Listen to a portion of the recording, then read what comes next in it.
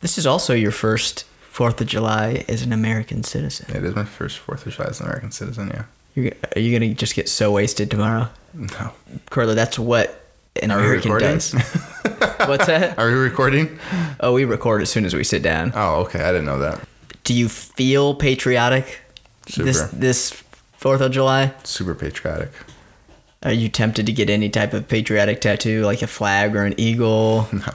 Or the Constitution? No. I do want to see the Constitution before they take it out. Or they're taking it out?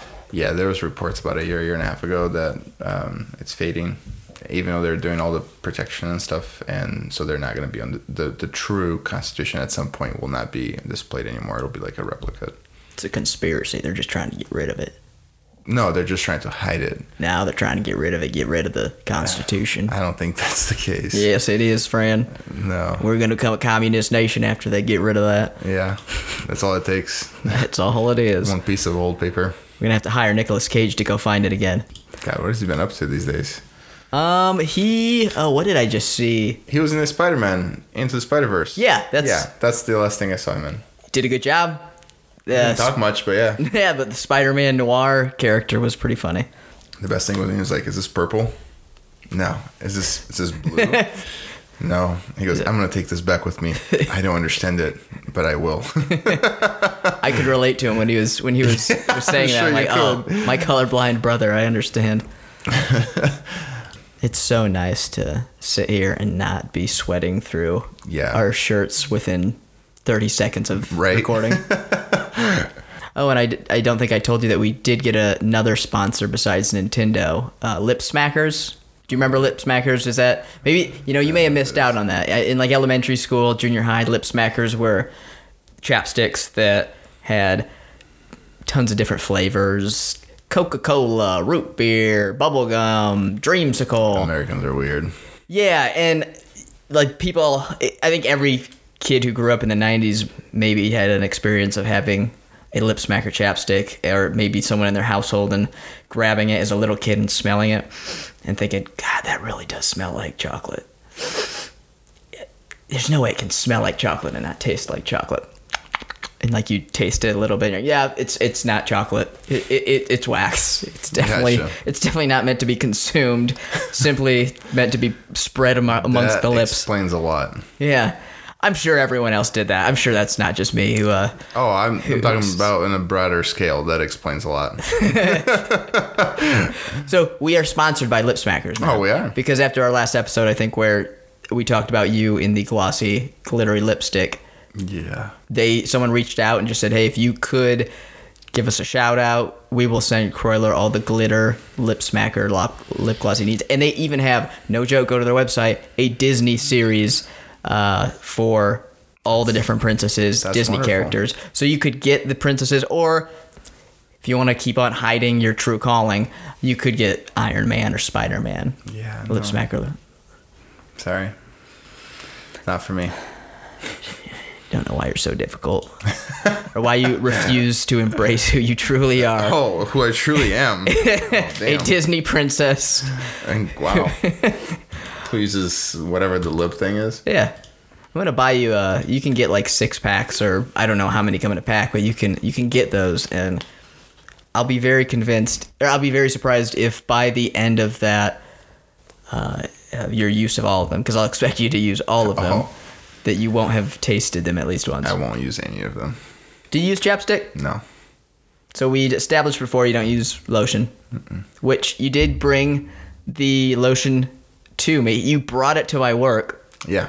Mm-hmm. Which, thank you, but also that's kind of killing my image, because I have this very bad boy image. I'm sure you do. People see me as this kind of rebel, out on the fringe, you never know what he's going to do kind of guy.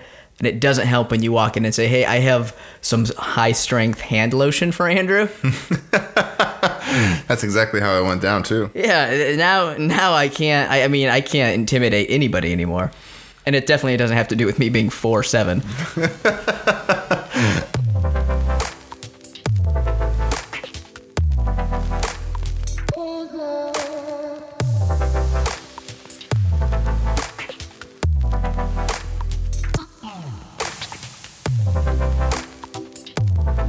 All right, today's episode, basically, we're going to start off by saying...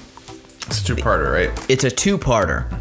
It's going to be essentially looking at two different profiles of jiu-jitsu people. This isn't saying everyone falls into these, but we're going to look at two ends of the spectrum. It's a spectrum. It's a range. That's right. You have a range of strategists and improvisers. When I say an improviser, to me, this episode will be the improviser.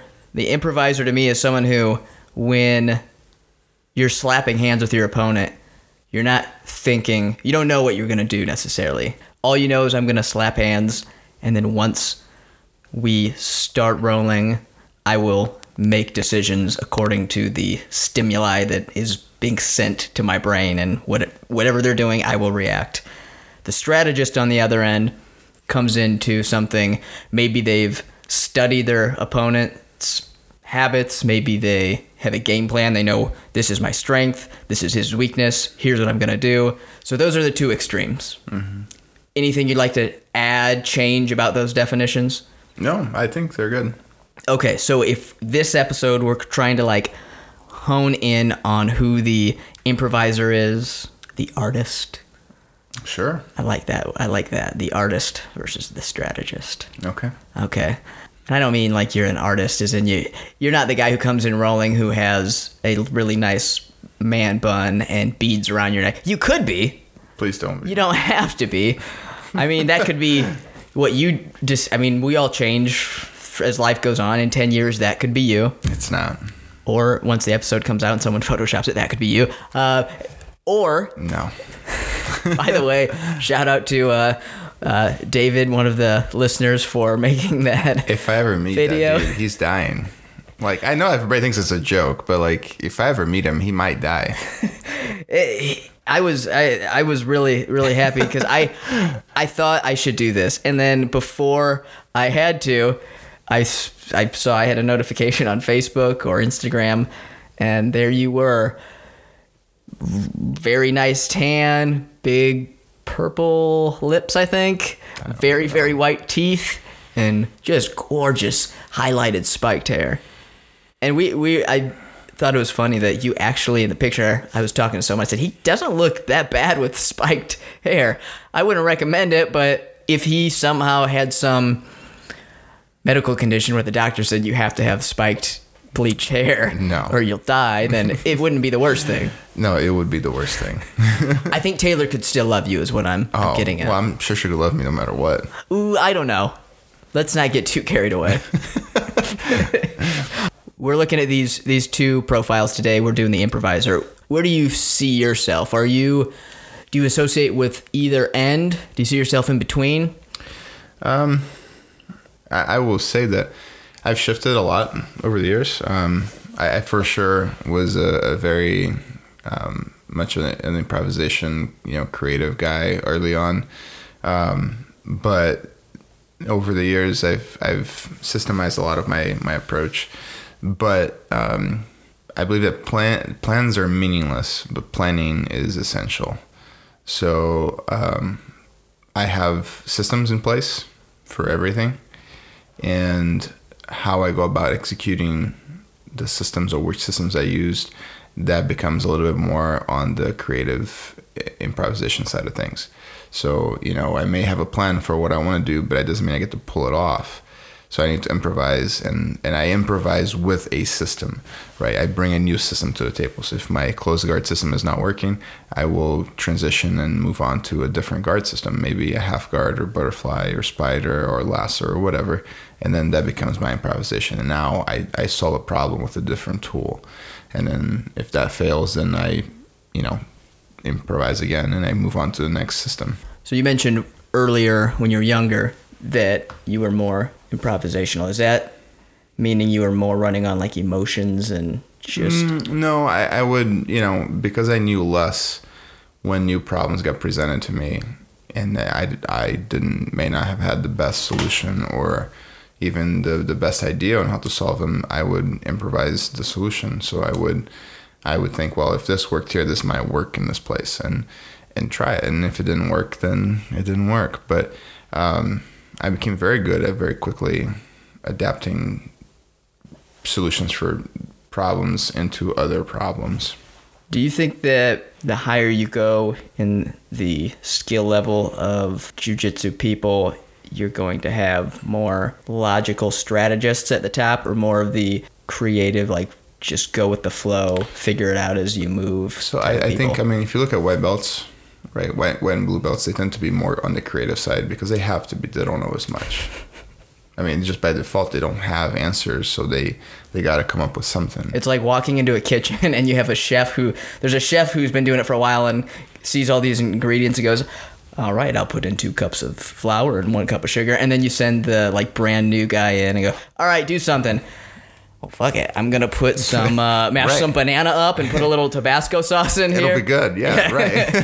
And, and I think as you go up through the ranks, definitely by the time you get your brown belt, you become much more systemized, because you at that point, you should have mapped out a lot of reactions and understand behaviors and patterns of attack, patterns of defense, and you understand where the successes are and where the failures are. So I think by brown belt, you become very systemized. Mm-hmm. Even early into your black belt. But then eventually you get to the point in a black belt, let's say you've been a black belt for a while, let's say 10, 15, 20, 30, or like Marcio, like 40 years, I think at that stage, it's just like Neo in the Matrix, you know what I mean? Like, it's not so much understanding the rules, but he just sees everything. People just see things, and they can very quickly flow from one pattern of attack or one series or one system, one guard style or one technique into another very seamlessly, because they understand everything, it becomes more transient. So I think you go from being creative to very systematic to something above that, something past that, where it's not necessarily a hard, solid system, so much as it is a fluid system where you can easily adapt and easily systemize as needed. So then it's almost like full circle. After you become the logician, you become like a high speed, almost computer who processes things so quickly that it becomes so smooth that you're almost like back around to, you could just do whatever you want because you can see all the paths. And but I think the difference there, though, like that's where like experience comes in, and people don't understand it, because I'm sure people listen, they go, well, I do that. Shut up. No, you don't. There's very few people that can do that. The experience level you need to do something like that is gigantic, and I think it's easy to overestimate our ability. Look at so if like your chef, the example of the chef, right? So if you have let's say you have a horrible and eclectic selection of ingredients on your kitchen, and you call a newbie cook, and he may, like you say, make something stupid like bananas and Tabasco, which I'm not certain that's not good. As I think about it, it might be good. I'm gonna try it later. But if you bring in somebody who's been cooking for a while, who is really, really good, let's say, a local chef who's been cooking for 30 years, he may think, well, my options are very limited, but I can make something good out of this. And then if you get a guy who's, let's say, like a Michelin star chef, let's say like a Gordon Ramsay or not Ramsay, what's his name? Gordon Ramsay. Is it Ramsay? Mm-hmm. Yeah, I got it right. Mm-hmm. Or like, or any other. Oh, it's Gordon Ryan, sorry. No, that's not him. No, that's not the chef? No. But if you get like, a Michelin star chef who is obviously above just being a good chef, like he's like an excellent chef who's been around, understands, studies culinary arts, right? They may look at the kitchen and they may say, man, I have to get creative here because there's very few options. But what he does with this creativity will be far superior than both the newbie who was creative and the chef who's been around for a while. And I think that comes down to experience level. It's hard to explain the difference there. Well, that's a good point that you bring up, where in order to be an improviser, be able to work, to be an effective improviser, or moving away where you're kind of expressing yourself or doing what you feel would be the right move, you have to have some control.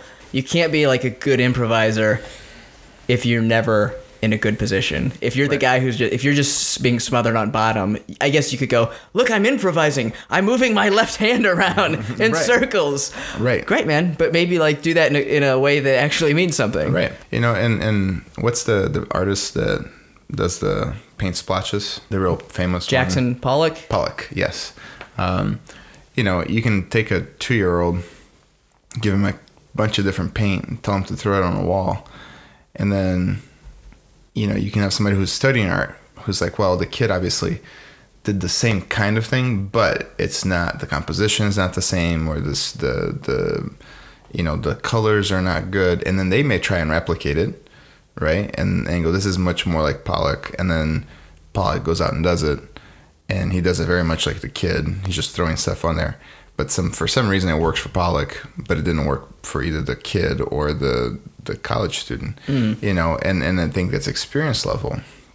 The ability to become fluid above a system, to become fluid as a creative, on the creative side of the scale, you have to have a very deep understanding and a very systemized approach to jiu-jitsu in order to be effectively creative. When people are starting out, and let's say they're listening to this and they're relating to one or the other profile, and let's say they're going, I'm the improviser. Mm-hmm. Would you try to direct someone to be more of a strategist starting out, just because is that the safer route, and then say maybe down the road, once you have a tool belt that you can pull from, you can start improvising? Because I feel like I drift towards the improviser, because a lot of times I start reacting. Whether it's better or for worse, when I roll, a lot of times I am reactive. I'm not always proactive, and that's, I know you've before said like, hey, now you have to move, now you have to be the aggressor. I just naturally will fall into reactive. I'll let the person do something, and then I'll try to work something out. Is it setting yourself up for failure if you're taking that position right away of, I'm just going to do what feels right, and then you're sitting on the side going, well, you don't know what's right, so maybe. Well, yeah, I think the way I teach is a little different than most places. You know, from day one, not only are you learning techniques, we're talking concepts, or why things work, or how are they working. And to me, I have no problem with a beginner, a white belt or a blue belt, being an improviser, if and only if what they're improvising with is the concepts and techniques that they already understand. If somebody knows how to do an armbar, the concept of an armbar is very simple, right? Lever fulcrum joint. If you really understand how the braking mechanics work, the controlling mechanics, what causes it to be most effective, what causes it to fail, and you have a very deep understanding of that armbar, and you want to apply those concepts to different, joint locks that you're doing, I'm okay with that.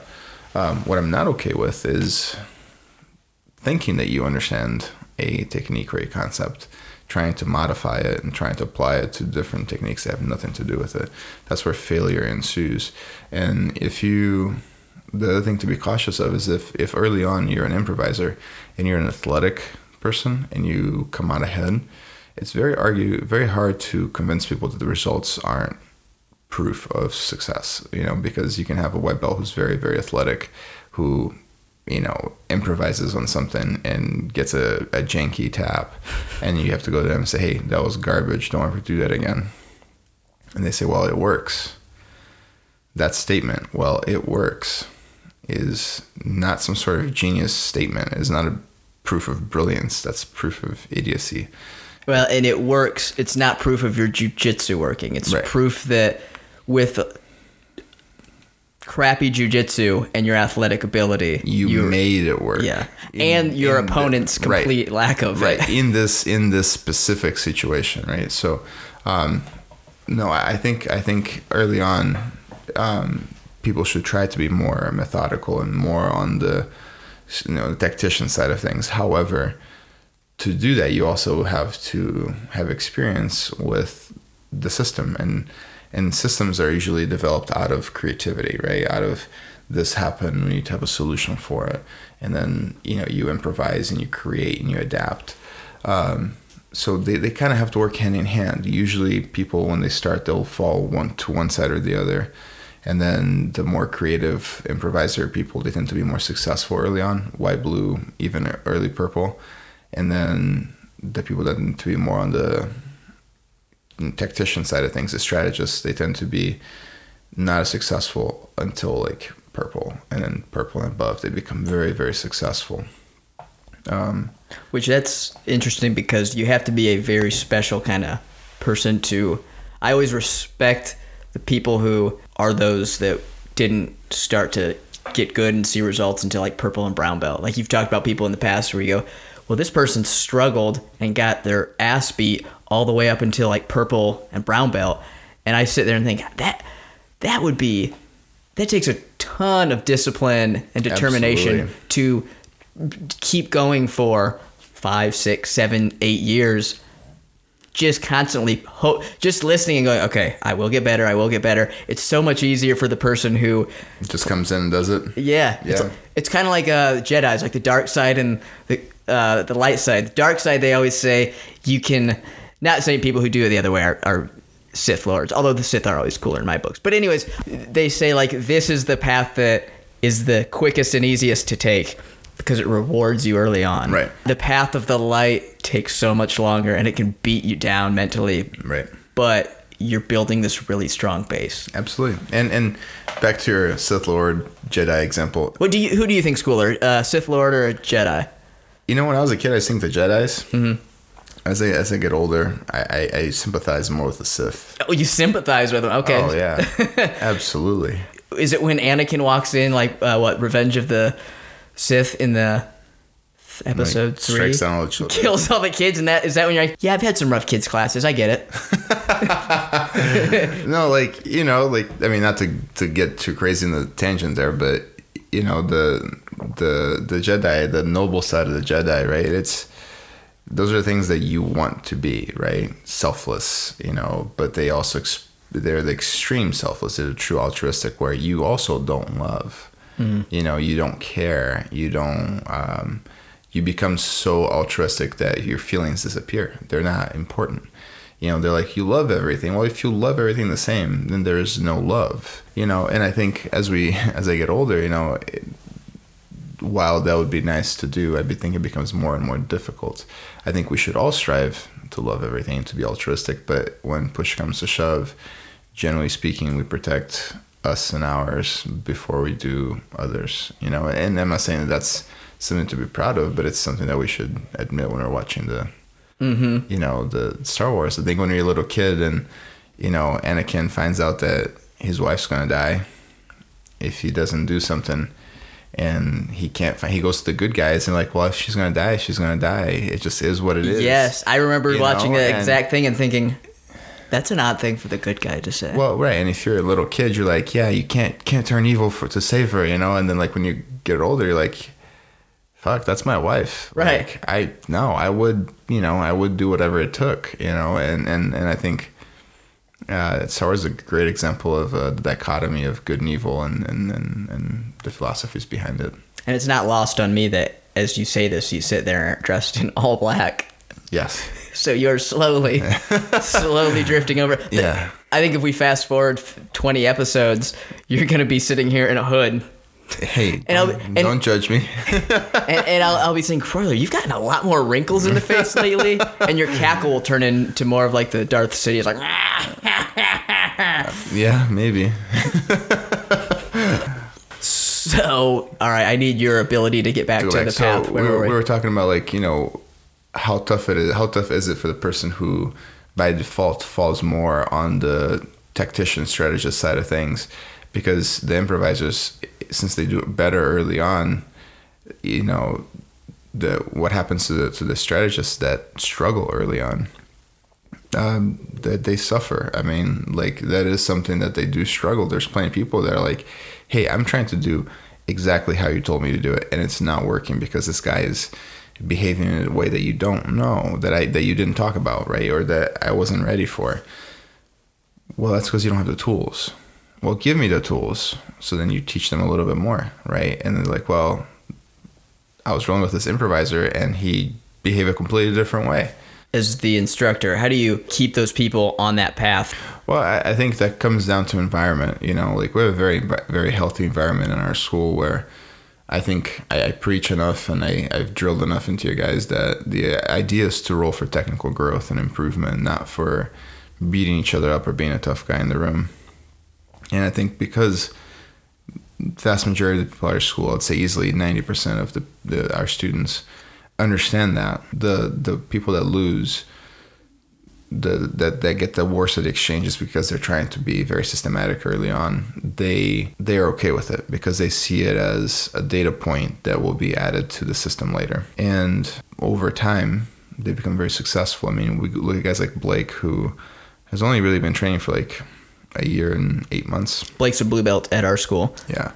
And he's very much a tactician, and he struggled, man, early on. Like, he really struggled, and the dude he never complained. He never whined. He never had any doubts. He just stuck to the system. He just stuck to the system. He just stuck to the system. And now the dude just, like, kills everybody, you know, in competitions in this school and other schools. Like, the guy's a savage. What's interesting about him, too, is he could have relied on his physicality. Absolutely. Because he is in good shape. He's young. He's athletic. But he's one of the few people who was just able to kind of like drain, almost like take a pill before you roll, like drain. Oh, it's like in Black Panther when he'd have to fight for the kingdom. They would drain the like essence of the Black Panther out of him to like level the playing field. Yeah. It's like Blake does that before he rolls. And he like takes that out and goes, I'm just going to roll based on technique. Yeah, and then you look at him, you know, less than 2 years later, and he is, you know, tapping everybody. He's giving upper belts a tough time, you know. And when he loses, he doesn't get up there pissed off and mopey. He just says, you know, what can I do better? You know, we did 2 privates in the past 3 weeks. He said, hey, I got these problems I can't figure out on my own. So we work on them, and then, like, we worked on this past Tuesday, and then he, like right after class, he's like, hey, I did those things 3 times today. And I'm like, oh, how did it work? He goes, not quite perfect yet, but it was better than before. And so, like, he didn't tell me, hey, yeah, I got out and I tapped those guys, or hey, I failed and I got tapped. It was just, this is improvement. And I think if the tactician sticks with that mindset of I'm looking to improve, they don't suffer as much. And if the victory is improving, not the number of taps, the how bad you feel going through the ranks diminishes quite a bit. And then once they start being successful, once those guys, the tacticians, become successful, they tend to be very successful. They go from 0 to 100%, and it becomes very tough to deal with them. If we're looking at advantages for, let's say, the person who has a good skill set to pull from, they can start being a little bit more flexible, creative with with the way that they're approaching their roles. Advantages they'd have, I mean, to me, one of the first ones is going to be opponents don't know what to plan for or what to expect. Yeah, I mean, how much do we truly know when we're grappling somebody that we haven't met before? Right? Well, I mean, if we're talking about people that, like, we kind of talked about the improvisers being at the higher levels, maybe that's when it's the best time to use it. You can research someone or have an idea, sure. Or at the very least, you can watch like the person compete 2 or 3 times before you have to go with them. And if you see the same habits, then yeah, so the improviser does get the edge of, you know, the randomness of it. And the improviser, one of the biggest things that they may have is they may break the rules. And that's something you see as a white belt. Like, I think white belts are a good example of improvisers because they break the rules all the time. So if I mount you, you're not going to shove me off of mount, because you know if you push my chest, I'm going to armbar you. Mm-hmm. Like, you understand that it is a solid rule. A white belt, you may mount a white belt. They don't know that, or even if they do, they don't care. So the suddenness of them shoving you off may catch you off guard. Mm-hmm. And all of a sudden, they've gotten out. And it's like, wait a minute, like, that should have never happened. But you're so accustomed as you go up through the ranks to play by the rules that when you get somebody who just doesn't, then it becomes difficult, and I think the improvisers do that a lot. Not in as much of an extreme example as the mountain armbar, but I'm sure you'll see it all the time. And the improviser is always trying to break the rules, is always trying to create a scramble that benefits them, is always trying to create chaos. They're agents of chaos, and if they can create chaos and they're more creative than you, then they are more successful than you. That's a very good point that I wish I would have brought up earlier. Chaos is a huge part of, to me, the improviser, or the thriving in the fog and ambiguity of transitioning back and forth. So that is very big.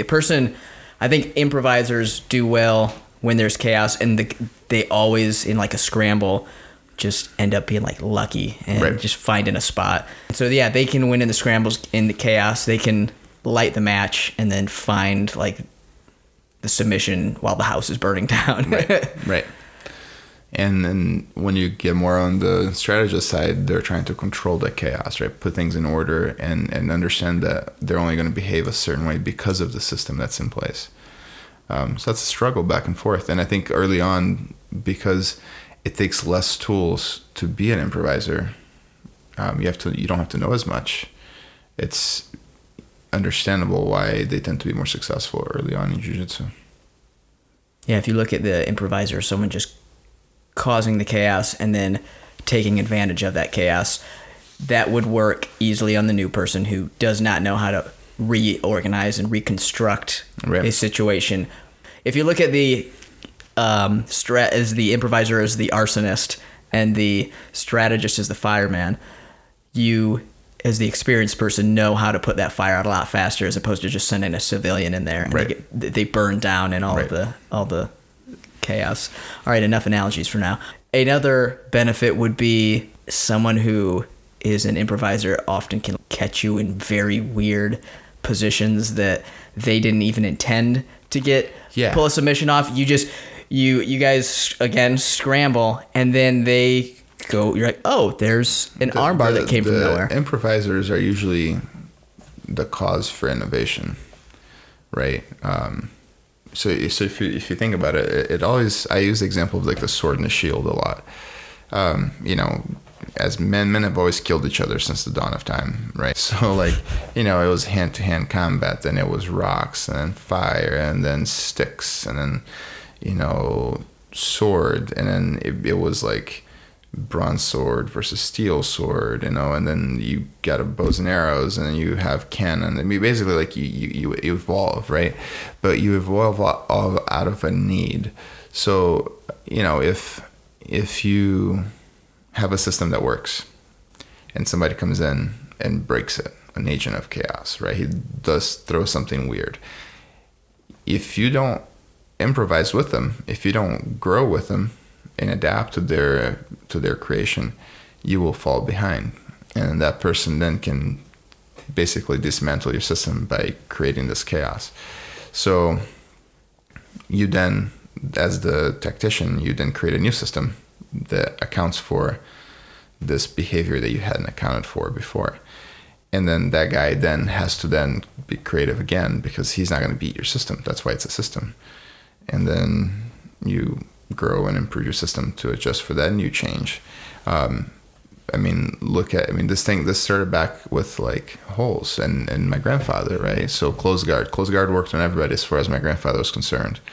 And then holes was the guy that said, hey, wait a minute, like I can't close my legs around this guy. Like, just by the guy being bigger, he caused issues to the system. And then you have to improvise.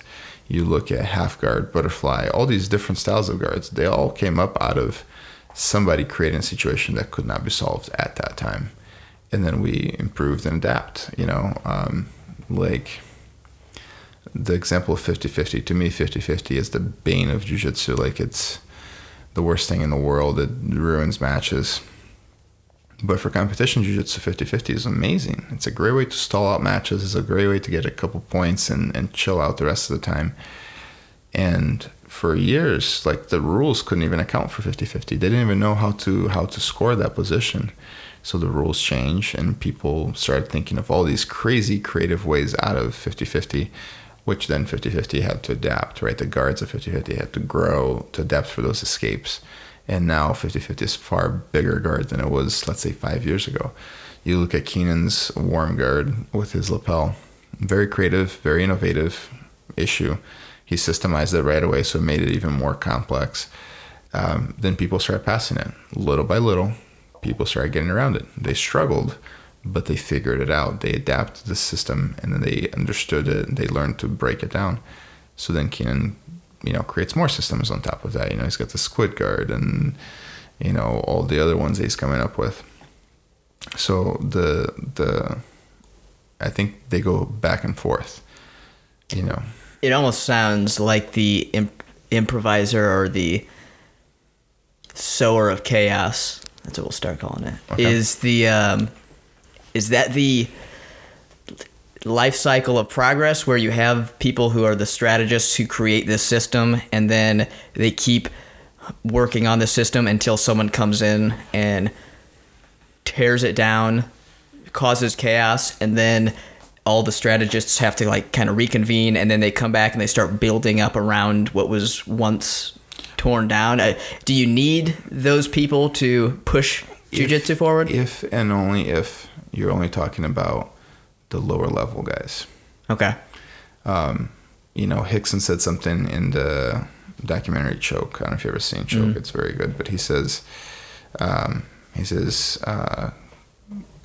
go with the flow. Right. And a lot of people thought that was poor English. You're supposed to be flow with the go. And he's like, no, you go with the flow. Because the understanding is, at the highest level, you understand jiu-jitsu and its intricacies very deeply and very broadly. Like, you just understand jiu-jitsu. If somebody illuminates you to a new position or to a new scenario that you're not accustomed to, right? An innovator, they come up with a new thing that you've never seen before.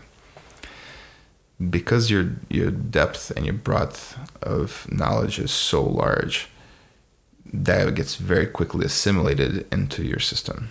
And it very quickly goes from being an innovation to a very systemized approach. And at the highest level, you won't stump anybody with a new position.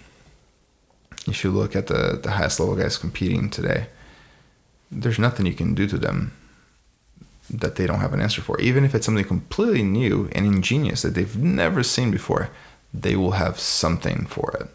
Because there's so much knowledge in them as far as the depth of any technique, but also the number of techniques that they can call for multiple concepts, multiple points, multiple ideas, and very quickly formulate an answer for the new problem.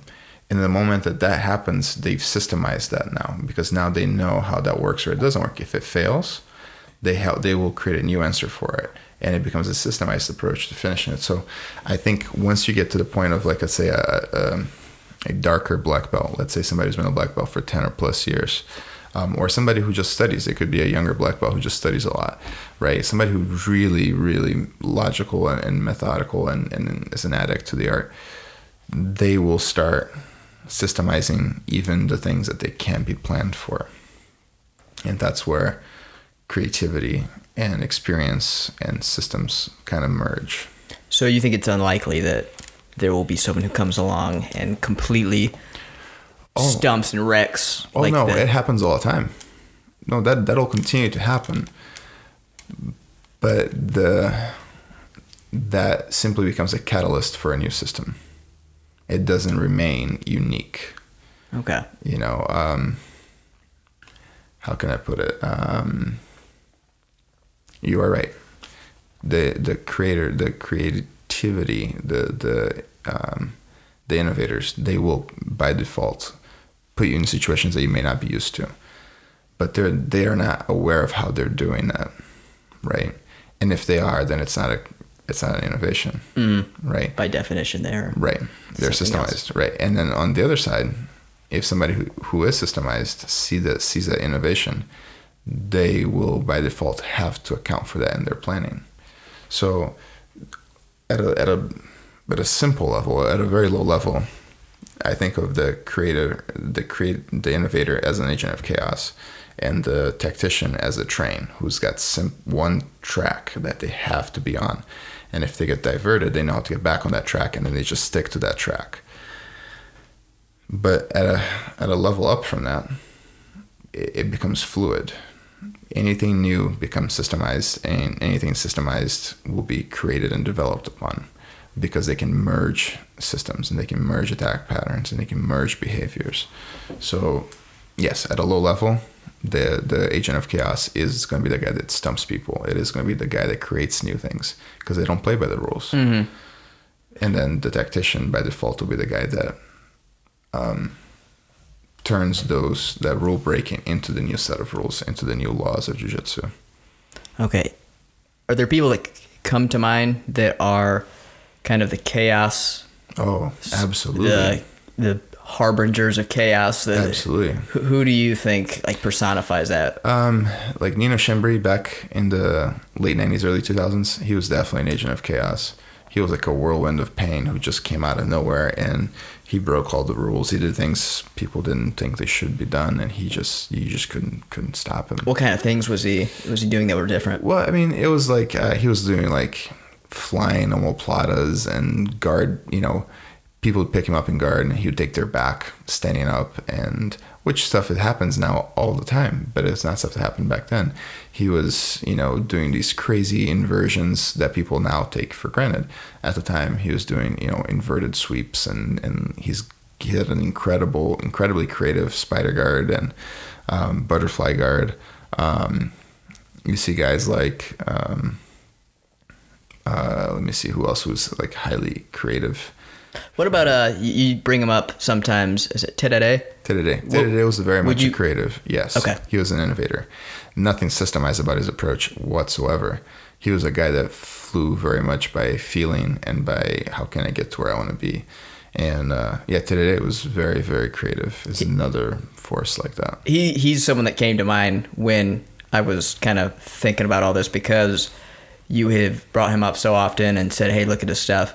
And that's what a lot of his matches look like. Like he's just creating these scrambles, and the people who he's going against, who are black belts who know their stuff, just are frantically trying to like pick up the pieces and figure out like something, right? Yeah, they're trying to build something as he's just like knocking everything down. Right. Very much. He's very much one of those. Yeah. Right. And then like one of the things that I don't very much like is the whole like drill to win thing. Not there's anything wrong with drilling a lot, but like I said earlier in the show, plans are meaningless, but planning is everything, right? If your plans are so rigid, if your level of systemized approach is so rigid, like this has to work these specific ways, then you don't account for the agent of chaos. You don't account for a guy who throws, something out there you've never seen before. And usually what happens to those people that are not very creative, because they're on the drill to win mentality, where this pass has to work, or this armbar has to work, this sweep has to work, right? Because I've done it 15,000 times. It has to work. The moment that it doesn't, they can't be creative enough to fix and create a new system right then and there, right? Which would be the highest level, would be the idea to create new systems as needed. But the same way, you can't just be the guy who's just creating chaos for the sake of creating chaos, because that is going to get you in trouble if the chaos you're creating is not big enough to destroy the system that you're going against. Yeah, and if you're just lighting fires in the house just to light the fire, eventually you're just going to get caught in the flames. And absolutely, you're going to die in your own fire. Right. All right. Well, that's a good place to stop for this segment. I like that. Well done. You went deep on a lot of that stuff. All right, so we're going to end this episode with our listener email. And everyone, if you would like to ask a question to Croyler, send it to justjujitsupodcast@gmail.com. Today's email is from Greg. And he said he'd like to get your perspective on how you feel about things like well, first of all, the subject was tradition at BJJ gyms, and he wanted to get your opinion on tradition, like things like bowing to Helio before class, or only calling the instructor professor. Is there something worthwhile there, or are people just doing what has always been done just to do it? But what do you think about that in gyms? Because it varies greatly. Well, I think traditions got started and kept because there was a value to them. At some point in time, there was value to them, right? I think that the way it should be is something that you may consider traditionally calling the instructor professor, right? Or let's say bowing to Ilia Gracie, or bowing to instructor before class, or step bowing on off the mats. Those are things that if I force it on you, so if you come in and like, hey, you have to bow every time you walk on the mats, or you have to like call me professor, or you have to just say sir and no sir, then they lose their value. I think that if I am somebody that requires that stuff, I shouldn't force you to do it. I think you should feel that you need to respect the place enough to do it, and I don't think that any instructor says, no, you have to do this. Well, I don't know. You know what I mean? Like, if you don't respect the things that you're doing, I mean, why would you bow to Ilia Gracie? Well, because he's the founder of Jiu-Jitsu. Okay, well, do you feel like he deserves that respect? And if in your school they bow to Ilia Gracie and you feel he deserves that respect, why aren't you bowing? Right? Now, if you come in, I'm like, you need to bow to Ilia Gracie. He's the founder of Jiu-Jitsu. And you're like, well, I don't give a shit. I'm on my week trial. Yeah. Right? Is it Jiu-Jitsu? I was saying Jiu-Jitsu. Right. And I'm like, no, you have to do it. Then now it loses its value because you're not doing it out of respect. You're doing it out of order. Like, I ordered you to do it, not because you respect what he stood for. Right. And I think, there is value to some of it. I do think that, the idea of, calling your black belt a professor, especially if they require it, is important because the word professor is different than in English. It's not an English word. Professor in English is like a PhD in college or something like that. In Brazil, professor just means teacher. Like sensei in Japanese just means teacher. It doesn't mean master. So calling your teacher should not be a problem. Right? Now, if you don't feel like they're your teacher or you don't respect them enough to be your teacher, then why are you going to that school? With that in mind, I don't have anybody ever call me professor. If they want to call me professor, they can. If they don't, they don't.